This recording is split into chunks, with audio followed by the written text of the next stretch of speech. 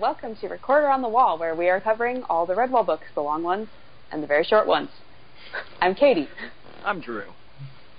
I'm Scars. I'm Jeremy. And I'm Pete. And welcome back, folks, to probably the shortest single book we are ever going to cover. I would say so, yeah. Yeah.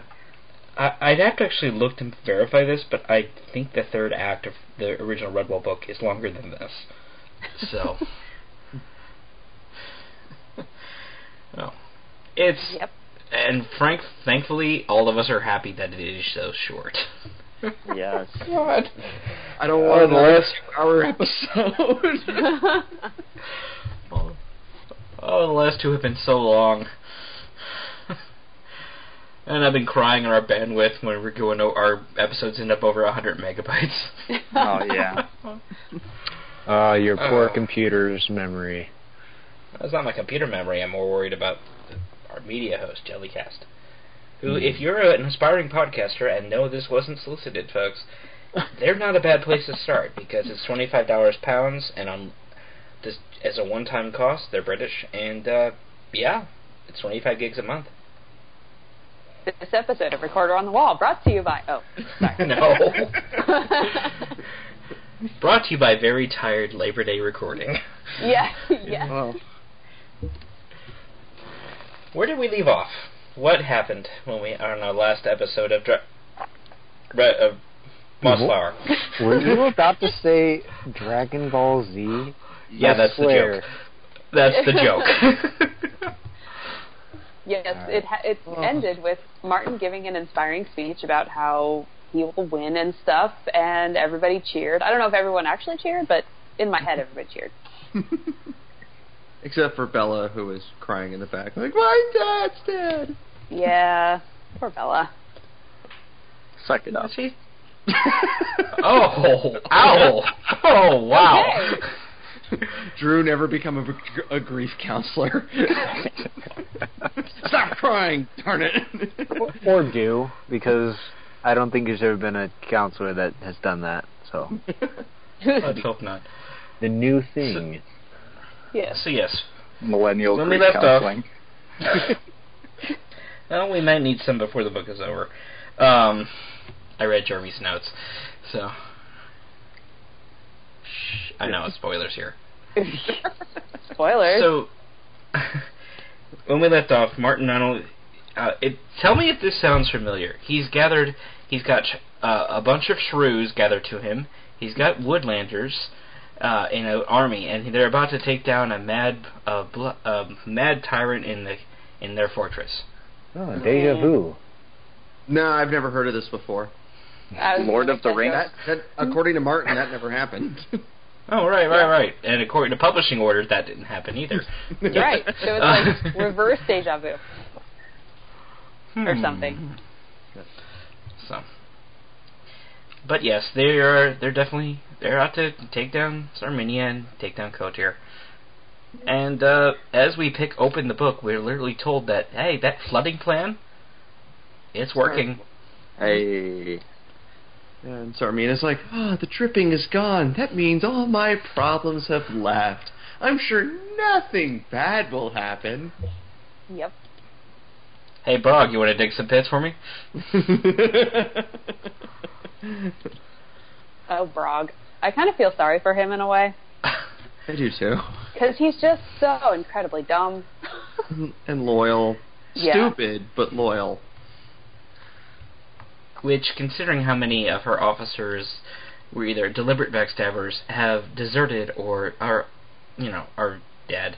Or threatening to desert. She kind of needs loyalty at the moment. I just wish it was smart loyalty. No.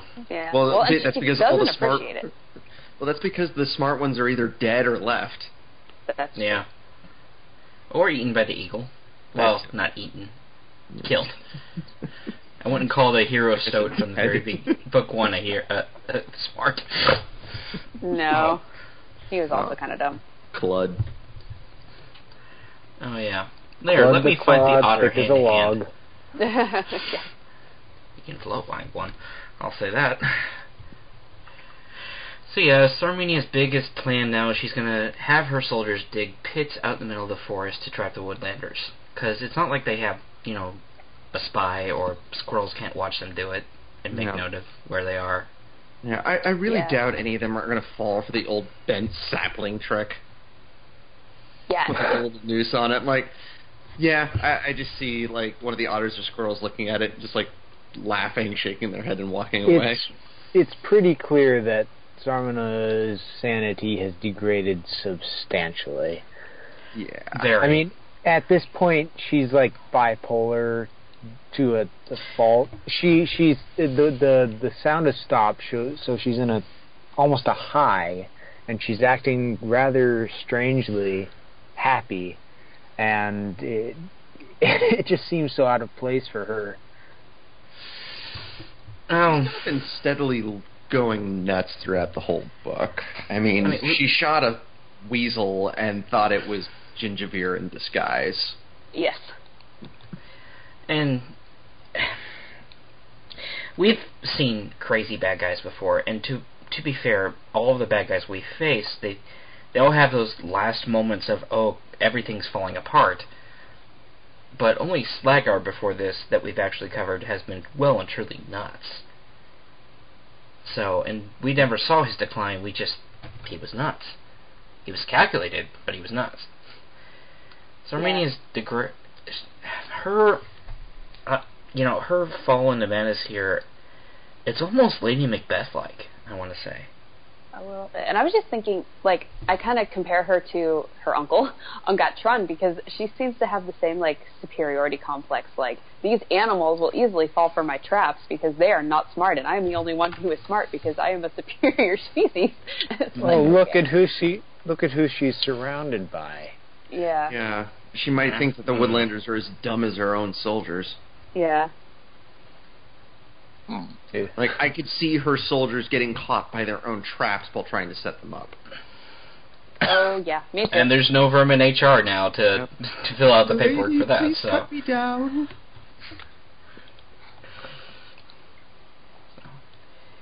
Yep. But over at the Woodlanders, we actually see them being tactically smart. They're like, hey, those kids, let's not leave them in Brock Hall. Let's send him to the Gingerbeer and his wife. So, and we find out that Martin's famous armor actually was Timballisto's. Yeah, what? Timballisto? Yeah, Timballisto. Yeah. Okay. That's what I always thought. That came out of nowhere. Like, armor. It's like, hey, where did I found some old armor in the ship. I think this was mine. Here, have it. Yeah, where did Timmy get this? Internet? eBay. Found it on eBay. Certainly not two fairies wish it up, but yeah. Mossflower Prime. You get it in 2 days.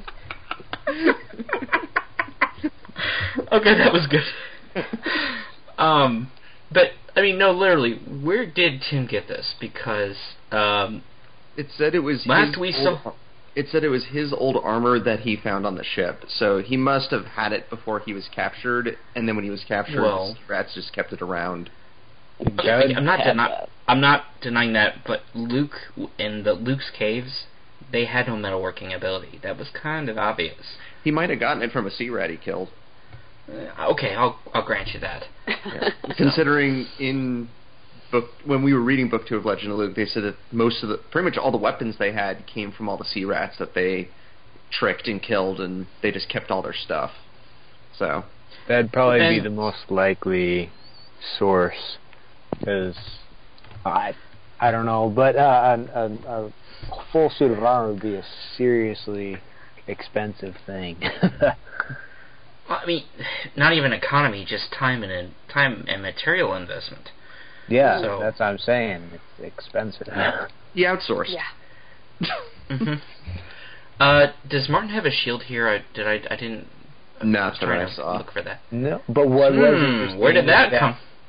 What was interesting is that the Woodlanders supplied him with a scabbard for his sword, which he didn't have before, apparently, that fit his sword perfectly.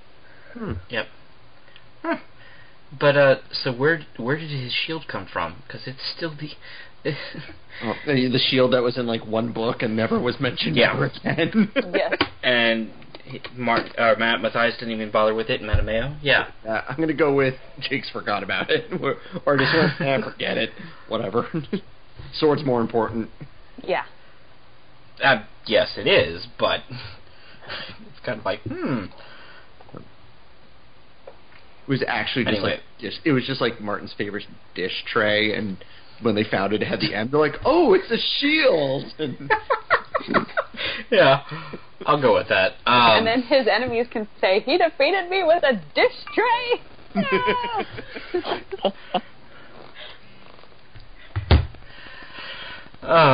But we get to probably the most badass scene in his book, when Martin and the other leaders of Corim can basically walk right up to Castle Cotir and calls her out. Yeah, just goes like, if you don't leave Mossflower, I will take this entire castle apart and bury you with it. Yep. Well, that escalated quickly. Yeah, that was just awesome. But Sarmina's like, wait, all the leaders are here. There's a lot of squirrels in the trees pointing arrows at me. Yeah, maybe not. I also want to point out that, remind me that the last time Martin faced a major foe of evil, there was no quiet, deliberate relation where he's just like, hey, I'm giving you the chance to surrender. He just, as we're told, screaming like a wounded wolf, as I recall. He just went right after Batarang and fought on pure adrenaline. Well, he's grown up since blood wrath, whatever. Yeah, he's grown considerably. Certainly. Yeah,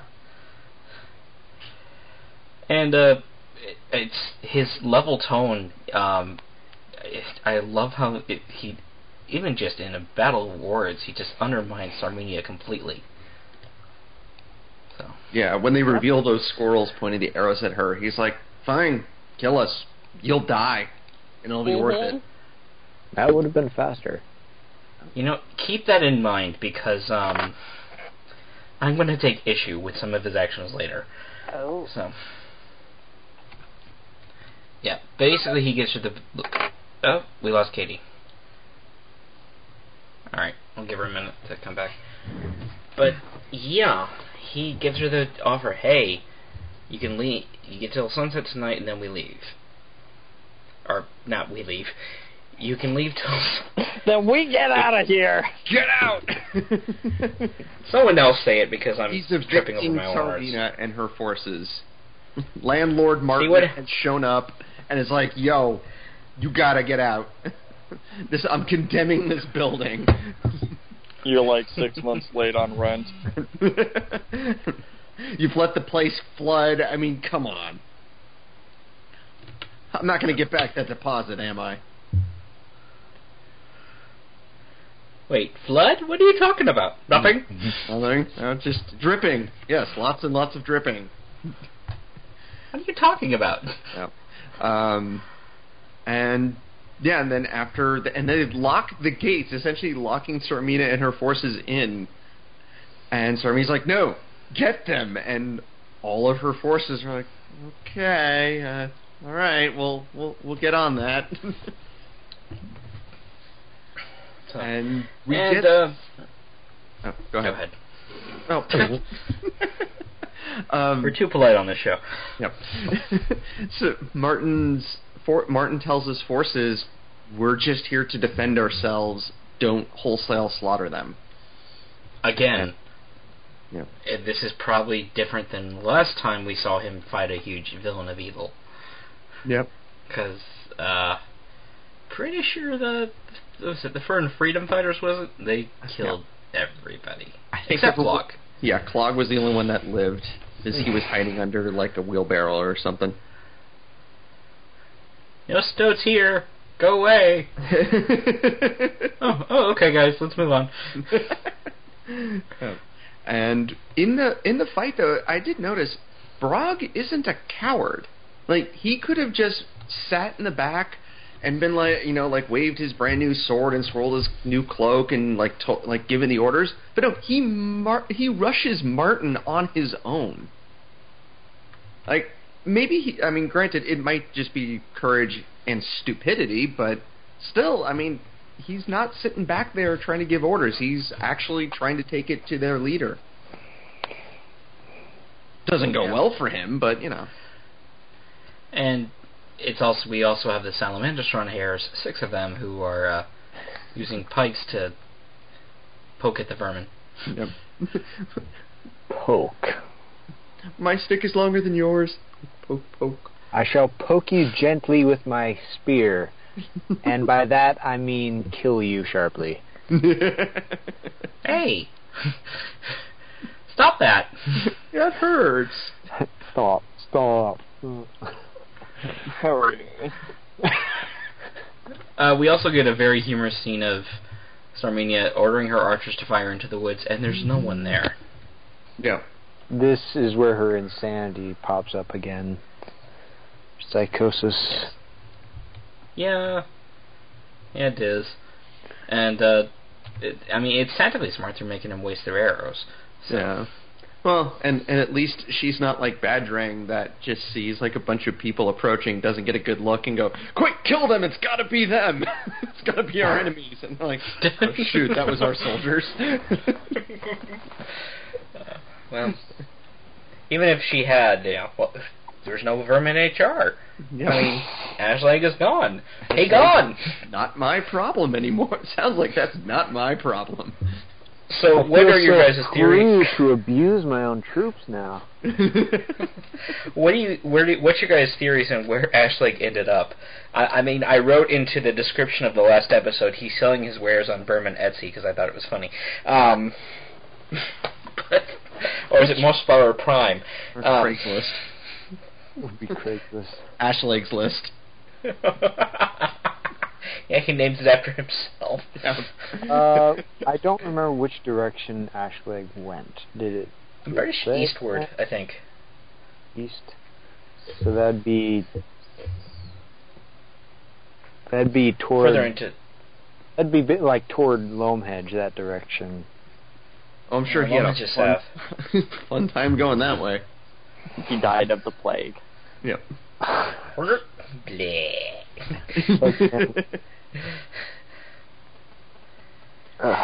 But yeah, I think he's probably set up shop somewhere and never has to worry about an eagle ever again. And died Hooray! Actually, it would have been funny if he would have been traveling and like, I'm finally free of the eagle. What's that thing dropping out of the air that's clutching a dead fox? Oh my God! Crunch. But yes, so Sarmenia sends her forces out with Brog in the lead, and Brog's like, I'm gonna challenge Martin. Why is he killing everybody who's going at him? Huh, I see. Oh. I thought I had a sword. I'm just holding a handle. Huh.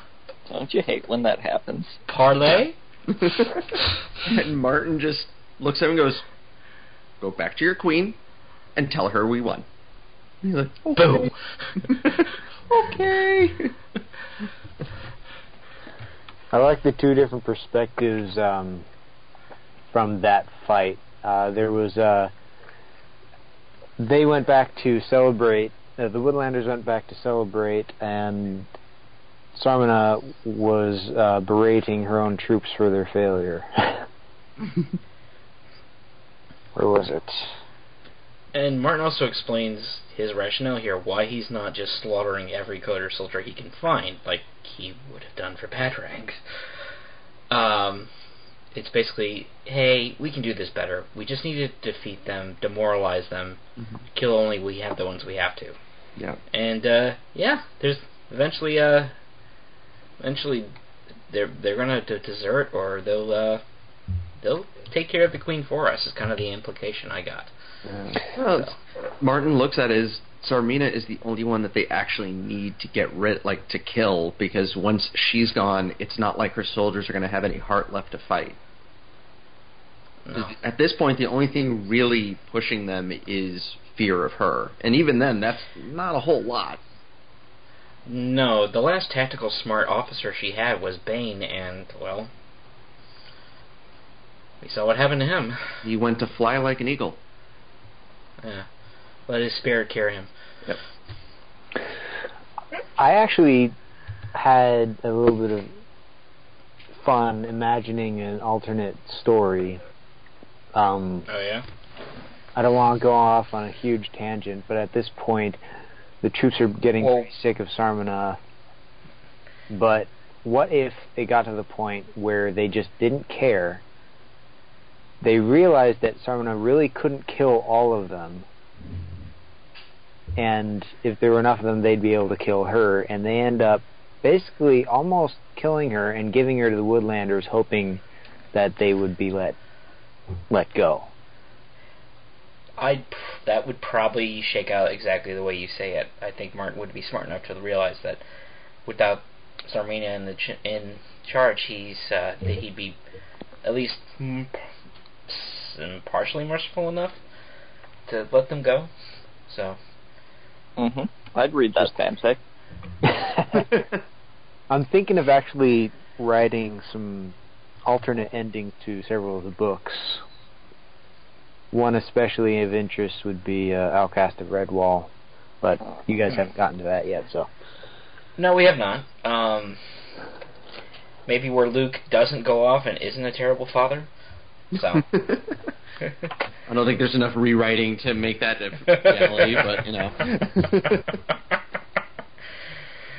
Or where Grandma doesn't die a horrible death. Again, there's not enough rewriting that could make that a reality.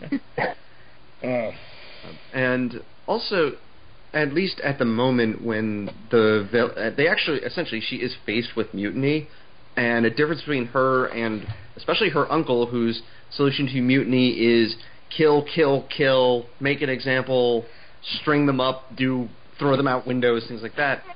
She does threaten them, but she also says, like, well, where would you go? She instills the fear that if they try to leave, the Woodlanders would finish them off. And she's like, if you leave, you're not getting anything from here. And she tries to, she flat out lies to them and tries to boost their confidence by like, oh, there's no food shortage. Tomorrow you get all double rations, which at the moment it's not a lie because by the next day we know what happens to Koter. But yeah, we also have that rat Weg who does kind of speak up to her, and she's like, well, and she actually explains like things to him. She doesn't just go, well, I'm going to kill you and make an example out of you. That comes later. Apparently it was her golden rule not to explain anything to her troops, which seems like the worst plan for any leader to have. Well, granted, most of her troops were kind of, dumb as a mud fence and had the attention span of gnats, so... Some of them might have misunderstood bigger words like the. You mentioned her uncle, and you funny that because we actually saw in that book a good portion of his troops did desert. Here she's only got one. Mm-hmm. And like I said, he's selling his wares somewhere out in Mossflower. So. Or dying of the plague, whichever works better. Oh. So Martin shows up at sunset and is like, hey, you heard me. What are you going to do? Sarmina's like, I'm going to take advantage of that worthless armor you're wearing and shoot you right in the hip on it by shooting worthless armor. Yeah. Worthless. Tis but a flesh wound. Yeah. Seriously, like, she must be either she's a crack shot or that armor is just, like, got massive gaping holes in it. We're told that did a number on it, didn't it? We're told that that he had actually reinforced that spot on his armor a little bit when they pulled the arrow out of him. After she shot him, or before? Before. It's a worthless armor. He's got a sword made out of a meteor, but an armor made out of tinfoil. Tinfoil. No, I'm quoting here. Limbusto held the sling pouch where the arrow still sticking from it. It would have been a different story without the stone carrier. So essentially, he had put an extra level, a layer of stones inside of a pouch.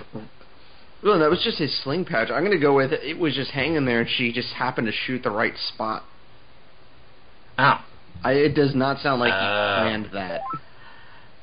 Oh, I always read that he had reinforced the armor, but I could be wrong. Shoot here. Mm-hmm. She got a tactical advantage. She no longer has the sling pouch. Yep. They should Martin, why are you mooning Tarsminia?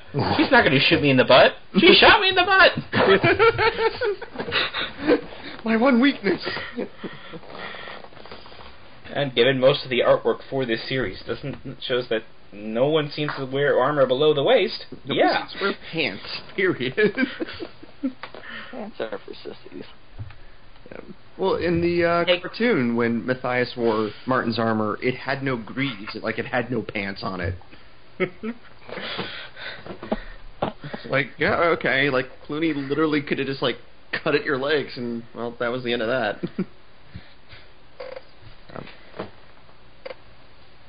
Yeah, Katie, we were just talking about the fact that Martin got shot. Oh, okay. Yeah. Yes. He took it like a champ. Yeah. Yes, he did. Because even when he wakes back up, they're like, yeah, you need to stay down. No, I don't. Yes, you do. He's like, no, I don't. I have to go break our ship. Wait, what? Yeah. Yeah. Was I the only one that wasn't torn up about the ship being sunk? I really wasn't here. What ship? I didn't care at all. I've read the story enough to know that they refloated at the end. Yeah, spoilers. So. Which ship dies? Oh no! Hey, I already called my Papa Abbott card on that ship joke. Sinks? Oh, darn. Sinker But floats. yeah, maybe I didn't absorb it as a kid, but I was like, why did you bother to sink it if you're just going to refloat it? Yep. And then reading as an adult, I'm like, oh, they dammed the river with it. Yep. Oh. Yes. Oh, okay. That makes more sense. As they're damming the river, so I mean, it's like, damn the river! Yep, I am Clever. I see what you did there. Hey, Katie, was the song that Gaunt did for the ship? How did they play it in the audiobook? It was sad. It was a sad song. Aww. Yes. It's like that meme. Squidward's crying. He's like, "Wait, who put these onions here?" Yes. Exactly that. And Martin is surprisingly attached to this ship. Yeah, he's just like... He, at one point... In the audiobook, it's so funny, because he's just like, I can't bear to look at it anymore. It's like, oh, wow, dude. I feel like all of the Orslaves would be cheering. Yeah, I know, right? It's like this thing was... knows how long. It was a slave galley, a week ago. Hey, why are they trying to burn it? Stop burning it! My brother died in there. So, what? Well, we'll come back to it, but I'm kind of curious what happens to the ship after it's all said and done. But we'll come back to that. It goes to wherever Martin's shield is. So, yeah, the river is dammed, and the entire River Moss is essentially flooding into where Kotur is. So... And even Formal and Old Denny were like, huh, that happened. And feel it in their digging claws. By the way, stand on my tunnel is my new best saying. My new favorite saying. Stand on my tunnel. It is a good one. Moles say it all the time.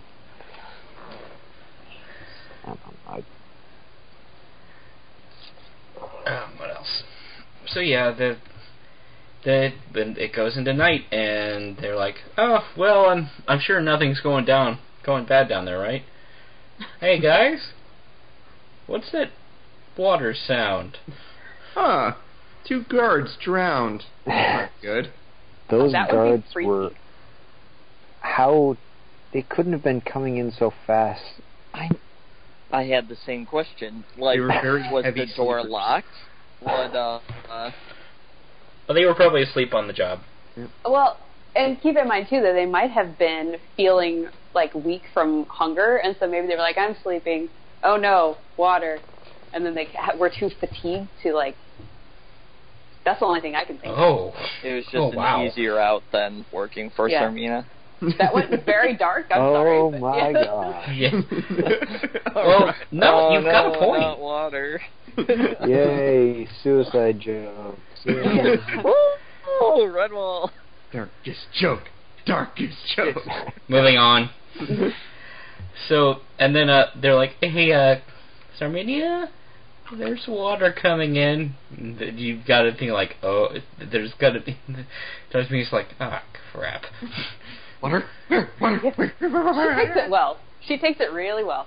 No, Yeah, she murders not. Whisper. Yeah.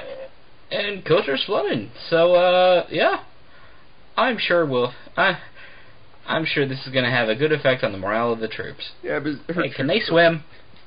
Well, her troops are like, well, the mouse said he'd bring the castle down on us too, and she's like, it's just some water. Everything's going to be fine. Boom. What was that? And then another boulder hits the castle, and they're like, Yeah, a ballista. No, a ballista it would be better described as this sniper rifle that Constance and the Beaver built in the original book. A ballista is like one of those giant arrow throwers in the medieval world. Thank you, Wikipedia. Trebuchet. Thank you, Wikipedia. A trebuchet or catapult is that actually throw stones.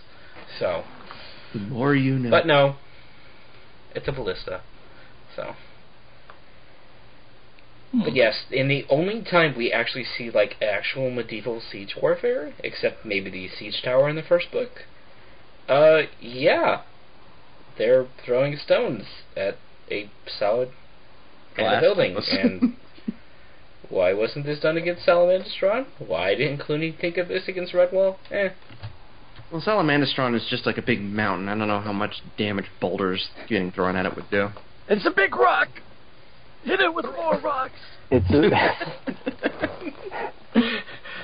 Keep throwing the pebble at the big boulder. It'll move eventually. Also, I must skedaddle. My dog just got sprayed by a skunk, so I gotta grab some tomato juice. Well, good luck with that. Oh, good luck. Oh, man. Sorry, man. It's about to rain, so... Let me have a sniff. Go take care of that. Yep, bye. Right.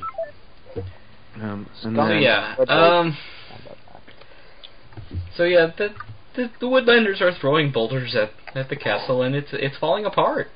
So Yep, and Brog's like. The thing about sandstone, it's kind of a weak stone. Yes. And I just love how pleased Denny was with his. He's like, "Look, I hit it! Whee!" He's so happy.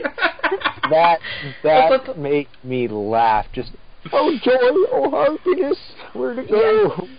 Yes. I think it took out half the troops. Yay! Wait, what? My gosh. Not many of the troops actually get killed by the boulders. No, I think most of them, if they don't drown, they pretty much survive this. Yeah. This is one of the few stories where most of the villain troops survive. Instead of a complete slaughter. Yeah. But, meanwhile, Sarminia is handling this well. She assumes it's her traitor brother. He's still alive. That weasel must have been a weasel. Oh, shoot, I shot one of my own men. Whatever. Who cares? Wait, you did what, milady? Nothing? She's like, shut up, Frog. Just stand there and look stupid. That's what you've been best at. I'm going to rally the troops. Dang it, we're on troops. Yeah, she's like, you fool, you find another way out. I will go rally the troops. We will fight back. And Brog's like, but, that boulder's getting close. Oh, maybe I should move. And who else was thinking of a bad Titanic joke when we see Sarminia and Brog talking about it, if the two of them can float on a table? Well, now I am. I've never seen Titanic, so. Yeah, same. Keep it that way. The technical issues of the technical parts of the movie that actually show the ship and the actual sinking are fine. The love story is stupid. Moving on. So yes, Brog is now squished. Sorry, Brog. Yeah. Meanwhile, back at the ranch, literally. Cotir is being devastated. Just one siege weapon is highly effective. It's a Woodlanders use siege weapon. It's super effective. Oh no! He used rock throw. Like unbelievably effective. Hey, Gingerbeer, we're probably destroying your old house right now. I hope there wasn't anything good in your room that you wanted to keep. My Beanie Baby collection! No! Well, I said this in the last episode, but it would have been cool to see Gingerbeer attend this as well. Just, kind of watch it be finished. And have that support from him as well. Well, he's back on the farm taking care of the kids. I know. Yes. Still would have been cool. And yep. Yeah. And is this still his girlfriend, or is this his wife officially? I forget. I don't know. I think they just refer to it as his mate. Yeah, I don't think we're ever told. That works too. Yeah. You searching for the mate. They see her, they say, "Good day, mate." No. Yes. So, yeah, we back with Abbas Germain. She's talking with Columbine. It's like, oh, are those blueprints?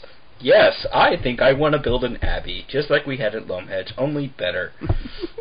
And I will call it Big Abbey. Might want to work on that name. Abbey. And I shall call it Sandstone Abbey. No, that doesn't roll off the tongue. Sandwall. No, wait. Redstone Abbey. I don't know. Red Wall. I certainly won't build it I certainly won't build it on the ruins of Castle Cotir then. Yeah, that will never come back to bite me ever. Years later, definitely won't. Half of it definitely won't sink into the ground. You'd think the moles, with all their knowledge, would have considered that. They might have had the same mindset of a lot of people of, that's the next generation's problem. Who cares? Well, yeah, maybe. Thanks, baby boomers. So yes, it's a beautiful dream, and but we don't want to miss this salad that Gingerbeer made. So, yeah, no, that's a thing. So, because Ferdy and Cogs are eating it, everything. Well, little kids do eat a lot sometimes, so. Yep. Yeah. We need a Brit on here to explain something, because I think it's just a British thing, but every time something serious happens or whatever, they're just like, let's drink tea, or let's act like it's not a big deal. Yeah. Is it just me, or is that a British thing? It may be. It's a culture. I mean, we're all Americans, so I can't really comment. So. Right. Anyway, moving on. So the Cotir soldiers start floating to shore, and in this massive lake that is the River Moss. So, and Skipper and the Hares are keeping them contained. Yeah. So, and the Hares' dialogue is still hilarious. Oh my goodness, I love it so much. It's like someone zapped Basil through a copier. You wet weasel? Oh, that's a stoat. Oh. You soaked stoat. Don't you mean saturated stoat? Oh, yes, of course. Wait, where are you going? I'm drowning myself. I don't want to hear this. I got a rat now. Yeah. Rancid, but that doesn't mean wet. He does look pretty rancid, though. Yeah. So he does.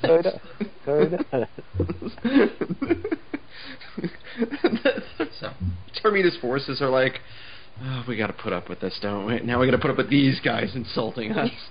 And all the actors that played all of the Hares are fantastic. So it's just like back and forth really fast. It's just really funny. But yeah, we're also told that the fight is pretty much out of them. They're like, no, well, there goes our house. So yeah. Martin is like, but the Woodlanders are. Go ahead. We're very polite here. Canadian standoff. Martin's like, Martin just goes like, my warrior sense is tingling.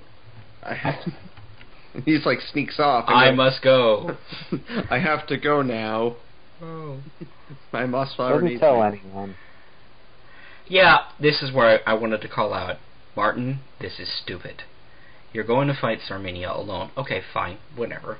You kind of did that with Bandrang, and I kind of get you don't want to bring anybody else, because after what happened the last time, we don't need to repeat it. But this is stupid. The kind of theme here is that we know if Sarminia is dead, the war is won, because the rest of the soldiers aren't really going to put much of a fight. So I'm actually saying, no, it would have been smarter just to have Lady Amber shoot her full of arrows with all the squirrels. I think it's one of those things. Martin felt it was his duty to do this himself. And again, it's not involve other people, and he wants like the decisive victory. Fair enough.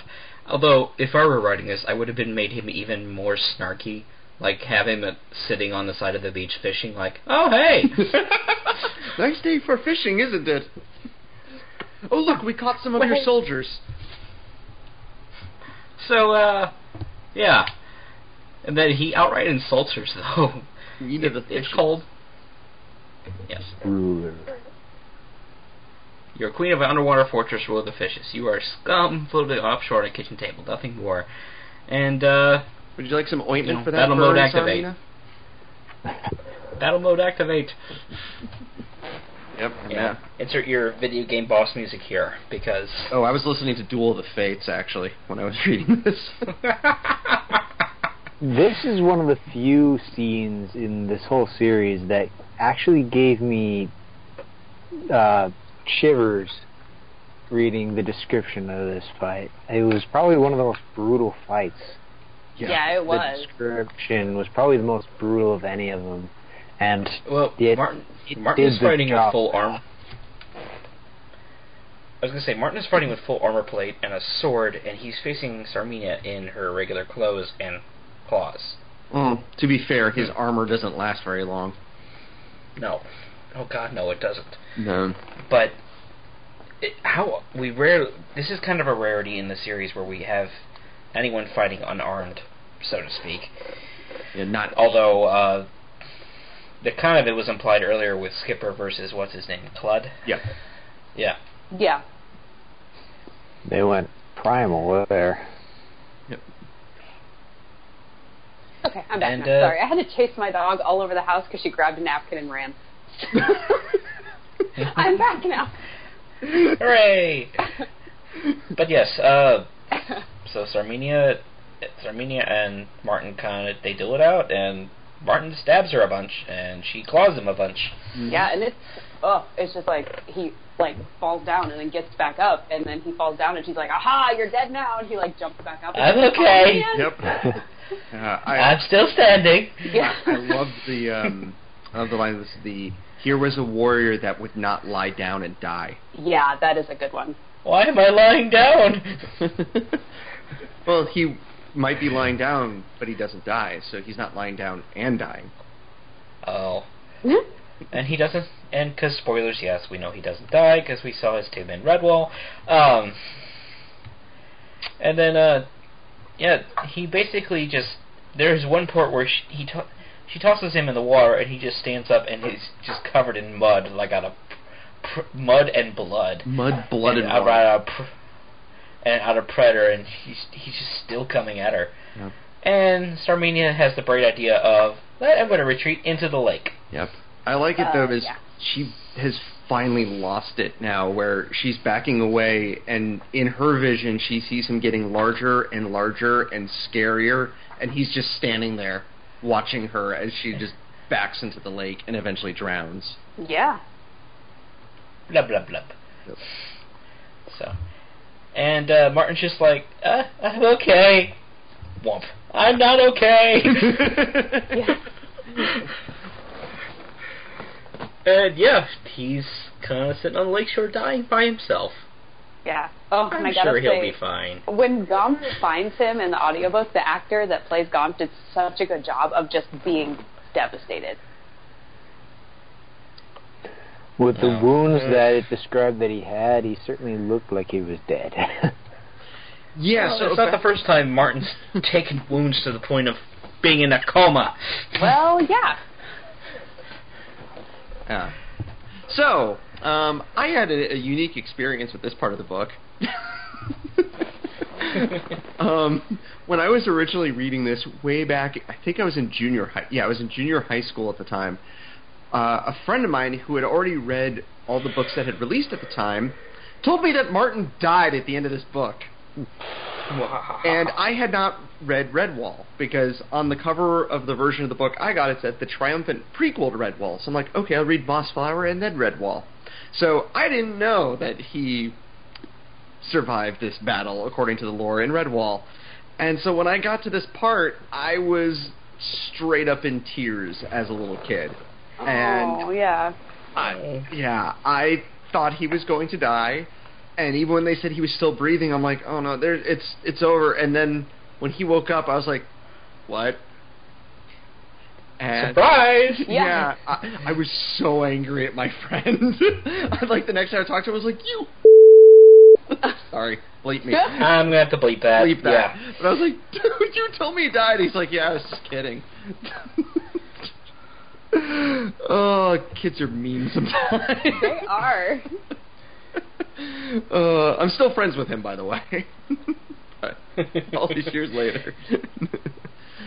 Oh, God. But, yeah, so that was my experience with this part of the book. Wow. Yeah. But before we get to see if Martin actually dies or not, we basically say Bella the Badger Princess is like, hey, we're letting you go, but you gotta promise never to come back to Mossflower or wield a weapon again, or we will kill you. And some of you may take off on a motorcycle. And now I just picture Bella on a motorcycle. I didn't know you guys could hear that.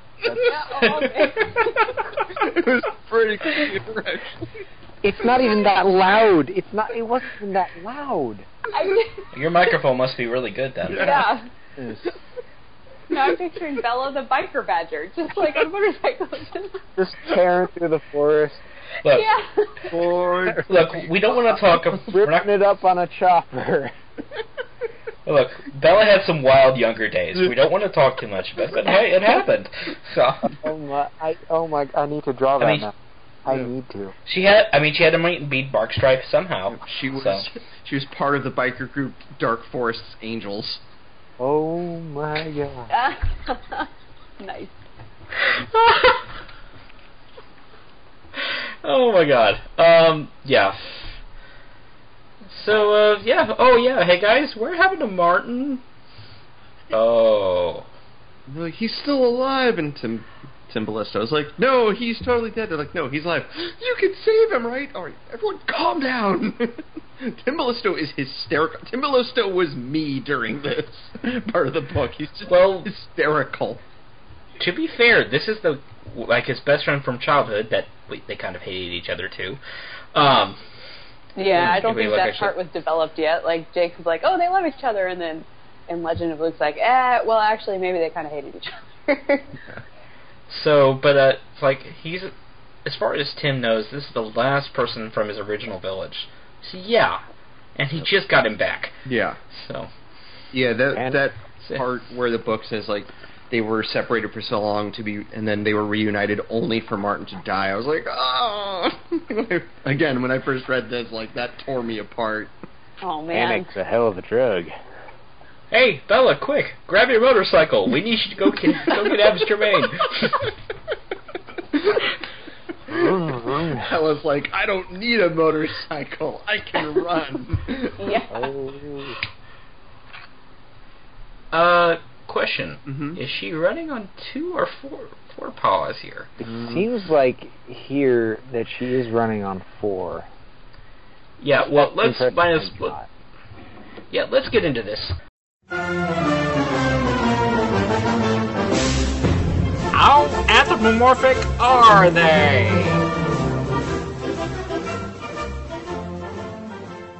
Yeah, how anthropomorphic are they in this last part of the book? Because this actually kind of Goes back and forth.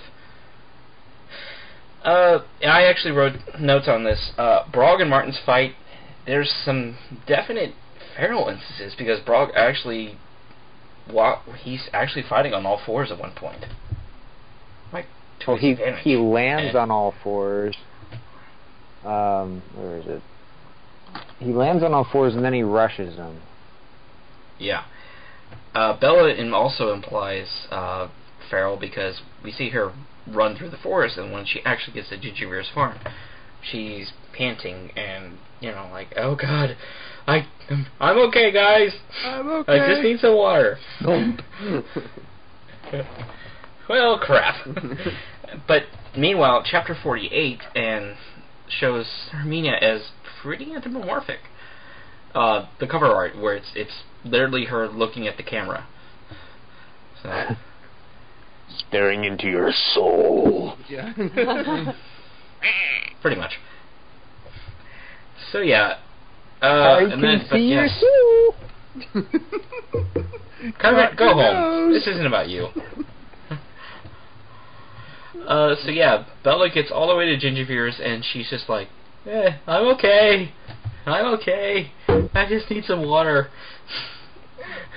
And get some ropes to tie the abyss to my back. She doesn't go flying off.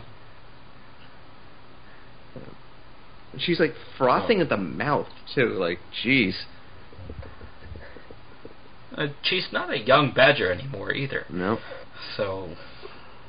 And she still outlives every single character in the book. Oh my god. It's true.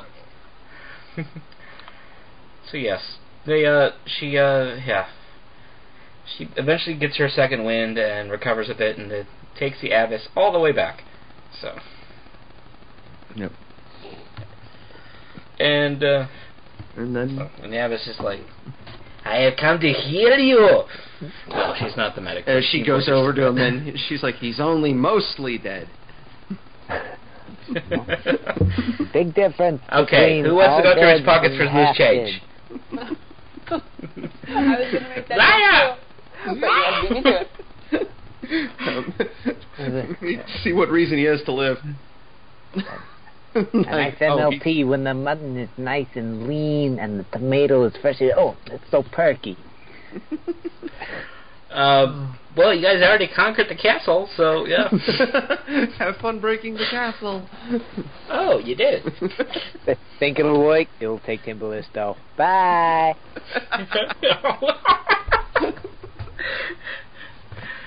Oh, but yes, and so yeah, and she starts patching him up. Fortunately, Martin has her on her as HMO. So she's like, "Do you have a copay?"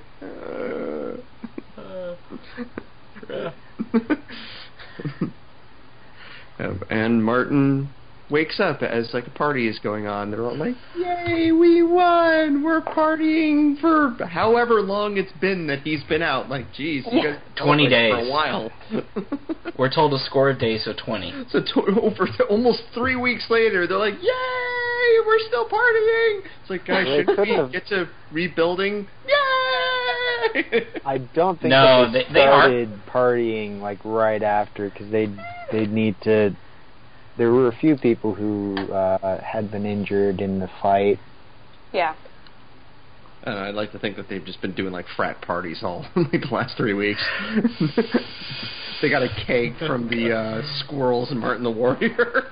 Well, we do see Columbine trying to open the strawberry wine, and she's incapable of doing so, so something must be wrong with fine motor skills. Like, help me up. Not come. Help me open this bottle. I'm going to drink it. So why? Well, about that. Go ahead. I don't remember our marriage. Yeah. Why didn't they wait for Martin to wake up to get married? Like, why did they just go ahead and do it? Like, we gotta get married now. Yeah. I can't wait. I mean, there could be maybe a life is short thing, but you won. I mean, yeah. Talk about your whirlwind marriage here. Yeah. By the way, Martin, you were the best man. I mean, you I was? You totally witnessed How did I it miss by lying this? there and drooling on the floor. had him propped up. Oh man. They're like, Martin, give him the ring, and like they just have like puppet strings on his hands. So he's handing him the ring. Puppeteering. Puppeteering Martin. Yeah. Wait. So yeah, I totally got married to Columbine. Yay! And she's gonna make me give up on being a thief. Yeah. Good luck. Sure. And now they said they're going to be living at St. Ninian's, which we then find out in the next book is probably not true, but yeah. It was too much work. Yeah. Clearly. Well, I mean, if we're talking practical here, between Brockhall and St. Ninian's until Redwall is finished, yeah. Oh yeah, and we're building Redwall, guys. We totally refloated the ship you sank, and it's going to be used as a cargo barge. Yep. And we don't have to worry about a snake going into the quarry, huh? Right? Yeah, we're going to go to this quarry, and after we mine it, it'll never be a problem ever again. We bet no tons and tons of snakes won't take up residence there. And then Martin falls asleep, and we get to the first of two epilogues. And we find out that Bella was telling this story to Gonf's grandson. That'd be Gump the Third. Yep. And So I like this- how... And Golf Oh, go ahead. the Second is like, hey, Gonf. that's mine. Son of Gonf. Yes. Yes, he is. I know, And makes me think of Klingons. I am Worf, son of Moog. I am Gonf, son of Gonf. that's my kid Golf. And Bella's just like, okay, the next one I'm naming. Yeah, it's like, this is getting confusing now.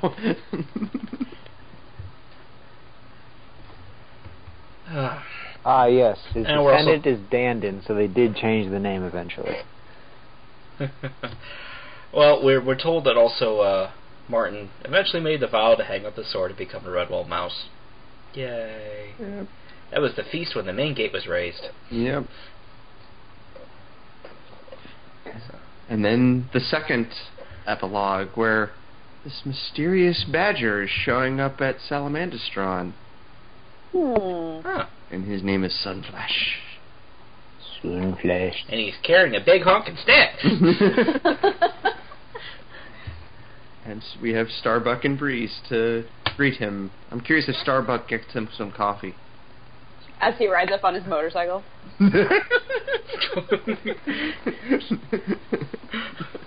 Hi, Mom. I'm going to Salamandastron. Hey, that's my chopper! Not anymore. Thanks to the road outside my house, this is now a thing. Yep. Good job. We have said it must be canon. Congratulations. So yeah, we have Sunflash, and he's like, "Oh, that's a nice mountain. Give it." Yeah. This is mine. I need it now. Yeah. So, yeah. No, he doesn't do it. And funny thing is, this epilogue chapter will be totally copied word for word later in a later book. Pretty much, yeah. It's a little less writing for him to have to do. Yeah. So yeah, that is Mossflower. It's over. That was a very short It was book. a legitimate yawn, actually. No more strawberry wine for you. Oh, I don't even drink. I'm tired. I am exhausted. I walked to and from work, and I had to do like about an hour of overtime because stuff didn't work properly. I'm very tired today. Oh, hi. Yeah. So, yay, we did it. We did it. That still ended up being an hour long. Just under, actually. Yep. Shorter than the last one. Well, the last one was 2, so That's like I don't know. What do you guys think of this book? Taken all together. Oh, altogether. Okay. I don't know. I think Sarmina is an interesting villain. I mean, by interesting, I mean kind of crazy, but also, like, it was nice to have a female villain because there's not many of them. No, there really isn't. So, short of... I mean, there's going to be a couple of them, and, you can hear them, they're coming in and out of the doors there. But for the most part, there's very few singular female villains. Usually they're either part of a group, or, like in Bellmaker, they're part of a slap, slap, slap couple. Yes. And they're going to be so much fun when we get to. So, but rarely is there a singular female villain. So, I'd actually argue we have more singular female heroes here. So.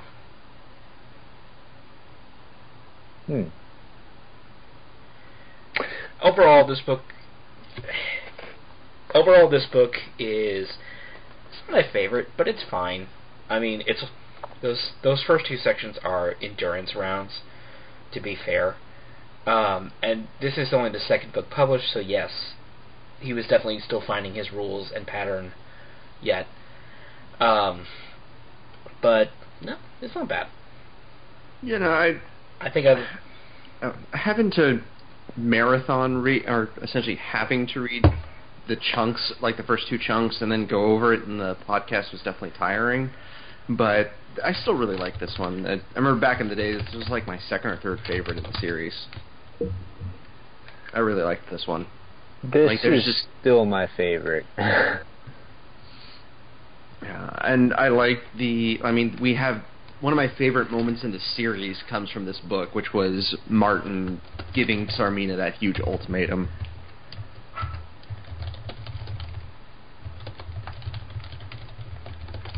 Is someone talking? Yeah. No. It almost sounds like someone's speaking computer. It's just this massive amount of static. Bleep bloop. Bleep bloop. Yep. So, this one is still my favorite book out of the whole series. I like the origin of his sword. It really shows the character of Martin the Warrior, I think, a little bit better than the book Martin the Warrior, because he's grown up over his experiences, and I really like this book. The villain, the whole environment of Mossflower before Redwall. It's got a very different feel than the other books, a little bit more medieval, so to speak, and I really appreciate it. I do like Gaunt. Gaunt is awesome. Yeah. Given, again, we said this last time, but he's essentially the author avatar. This was supposed to be Jake's representing himself in his younger years, and if that's the case, dang, he must have been a fun kid. Yeah. Because I saw him at a book signing, like, back in 98, like, right when Moral Fox came out. And he was so much fun just to sit and listen to. He wasn't just a good writer, he was a good raconteur with telling stories. Mm-hmm. To the point that the joke I still remember to hit best this day is that when he was talking about when Moral Fox was going to come out, United Kingdom is going to come out on this such and such a date. But for the colonies, it's going to come out 3 months later. How dare you throw our tea in Boston Harbor?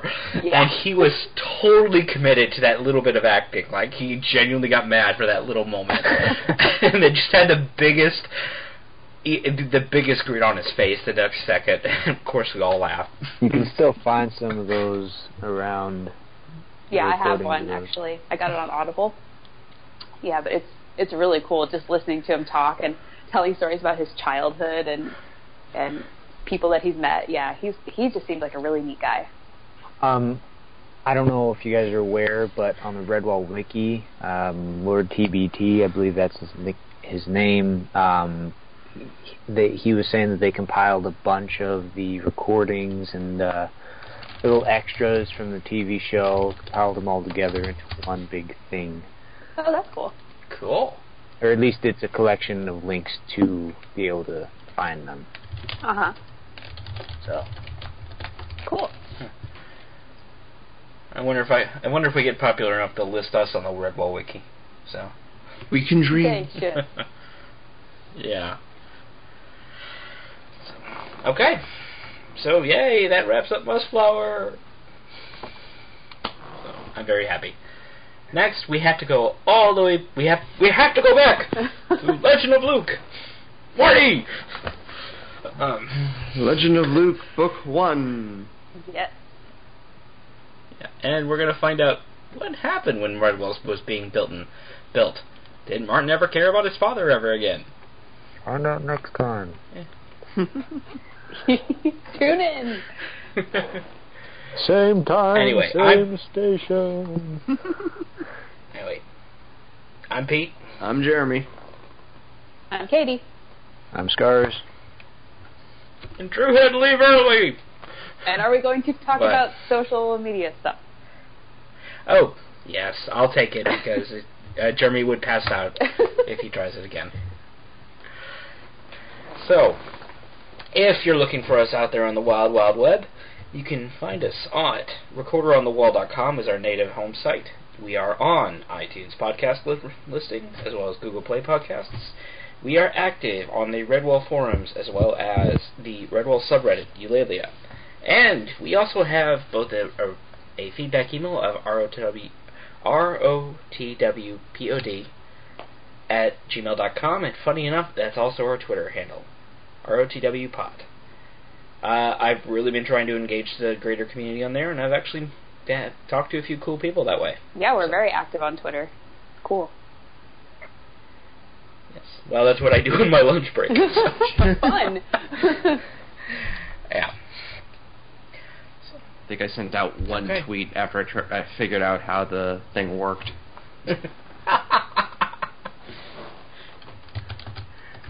Yeah, Jeremy has not been the biggest fan of social media ever since it came out, and I actually respect that. Yep. So, anyway, signing off, I'm Pete. I'm Katie. Jeremy. I'm Scars. And I'm Drew. Not really. So, he'll be back next time. And folks, we'll see you when we come around again. Bye. Bye. Goodbye.